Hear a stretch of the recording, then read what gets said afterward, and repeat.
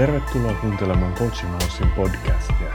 Meiltä kuulet mielenkiintoisia uutisia systeemisyydestä, coachingista, fasilitoinnista ja valmentavasta otteesta.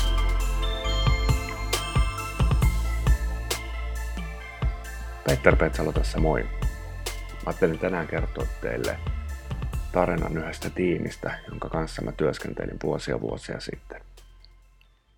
Ja tämä tarina liittyy sellaiseen tilanteeseen, jossa oli ollut organisaatiomuutos ja sen muutoksen jälkeen tämä tiimi sitten oli hetken aikaa tilanteessa, jossa heillä ei ollut virallista esimiestä, tämmöistä lähiesimiestä. Heillä oli enemmän tämmöinen koordinaattorikuvio, tiimin vetäjäkuvio. Tämä tiimi oli sellaisessa tilanteessa, että ennen tätä organisaation muutosta tämän tiimin lähellä oli työskennellyt yksi henkilö, joka oli kovasti kiinnostunut ottaa tämän tiimin esimieheyden itselleen. No sitten kun tämä organisaation muutos oli tullut, tämä henkilö oli siirretty niin kuin organisaatiossa kauemmaksi tästä tiimistä, mutta se ei ollut estänyt tätä ihmistä niin kuin pyrkimästä niin kuin pääseen edelleen tähän esimiestehtävään. Ja se muuttui pikkusen hankalaksi, koska eihän hänellä ollut mitään niin kuin virallista mandaattia siihen. Niin. Mä työskentelin coachina tämän tiimin kanssa. Ja sitten yhdessä tapaamisessa tämä porukka sitten otti tämän asian esille. He niin kuin vähän arastellen toivat sen, että onko tämä semmoinen asia edes, mitä kannattaa puhua, koska tämä ihminen on niin kaukana heistä. Mutta se kuitenkin alkoi puhumaan siitä. Ja mitä enemmän me puhuttiin siitä, mitä enemmän sitä pintaa raaputettiin, sen enemmän mulle paljastui, että tämä kuormittaa tätä porukkaa tosi paljon. Eli siinä oli oikeastaan kaksi asiaa, mitä siinä tapahtui. Ensinnäkin tämä kyseinen henkilö yritti suoraan vaikuttaa tämän tiimin toimintaan arvostelemalla esimerkiksi tiimiläisille toisten tyyppien toimintaa siinä tiimissä. Eli yritti hajottaa sitä tiimin keskinäistä vuorovaikutusta. Ja sitten toinen asia oli se, että tämä henkilö yritti vaikuttaa välillisesti tähän tiimiin. Eli toimi sillä tavalla, että hän asioi tässä virallisessa organisaatiokaaviossa sen tiimin yläpuolella olevien henkilöiden kanssa. Ja kun tämä koko vyyhti paljastui, niin se oli oikeastaan sellainen tilanne, mikä sitten antoi sysäyksen sille, että tämä tiimi pystyy alkaa tekemään tälle tilanteelle jotain. Ja kun tämä tiimi alkoi aktiivisesti tekemään tälle tilanteelle jotain ja puuttuu siihen, että tätä ei voida hoitaa tällä lailla, että täällä joku kaveri sivusta yrittää ohjailla, niin se aiheutti ensin pienimuotoista hässäkkää siellä organisaatiossa, eli tilanne eskaloitui jossain määrin, mutta se kuuluu siihen asiaan, koska kun tämmöinen asia tulee näkyväksi, niin se yleensä myös sitten ikään kuin pullauttaa sen kaiken ongelman siihen käsille. Okei, no tämän eskaloitumisen jälkeen ne sai homman rauhoitettua ja sen jälkeen se tilanne parantui merkittävästi. Sen jälkeen tämän tiimin johtamisjärjestelmää alettiin rakentaa pikkusen järkevämmäksi. Ja myös silloin tämän yhden ihmisen toimintaan alettiin puuttua järjestelmällisemmin.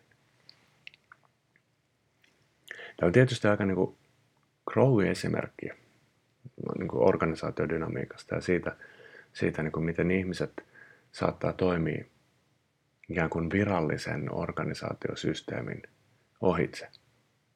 Mutta tämä on kuitenkin niin kuin ilmiönä sellainen, että sitä tapahtuu itse asiassa aika paljon. Ja mä ajattelen, että tosi tärkeä asia tällaisessa on nimenomaan se, että organisaatiolla on käytössään systeemistä osaamista. Se, että nähdään että mitä kaikkea siinä meidän organisaatiossa tapahtuu ja miten se vaikuttaa meidän organisaatiossa, yksittäisiin ihmisiin tai tiimeihin tai ylipäätään niin työn tekemiseen.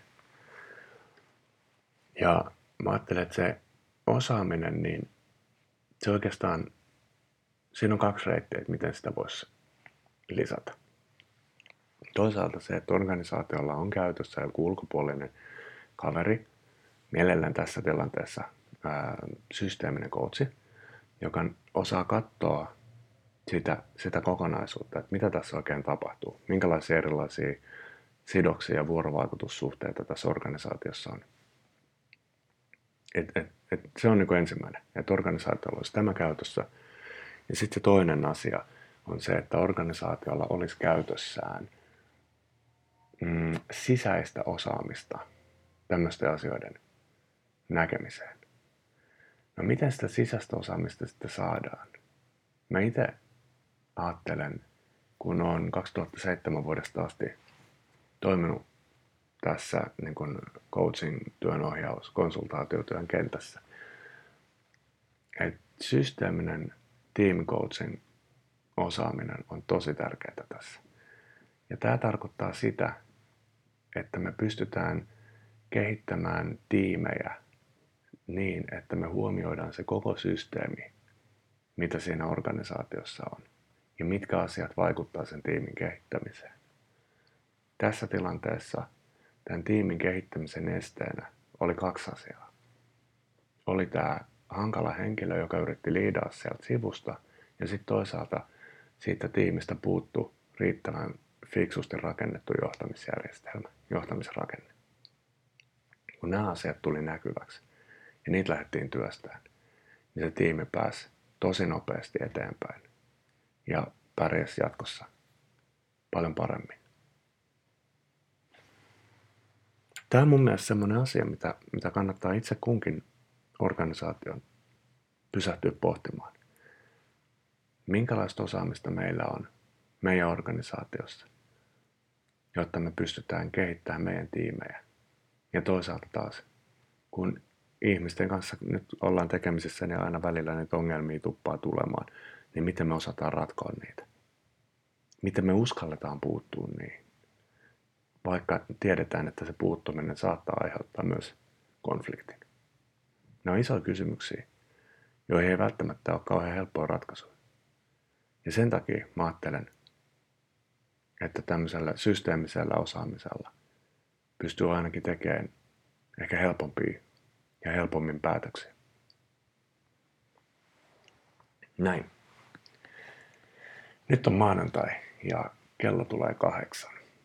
Mä luulen, että mä siirryn tästä seuraavaksi aamukaffen kautta toisiin työtehtäviin ja edelleen muistutan, että jos sulla on joku asia mielessä, mistä haluaisit kuulla meidän podcastissa, niin ota yhteyttä, kerro siitä meille.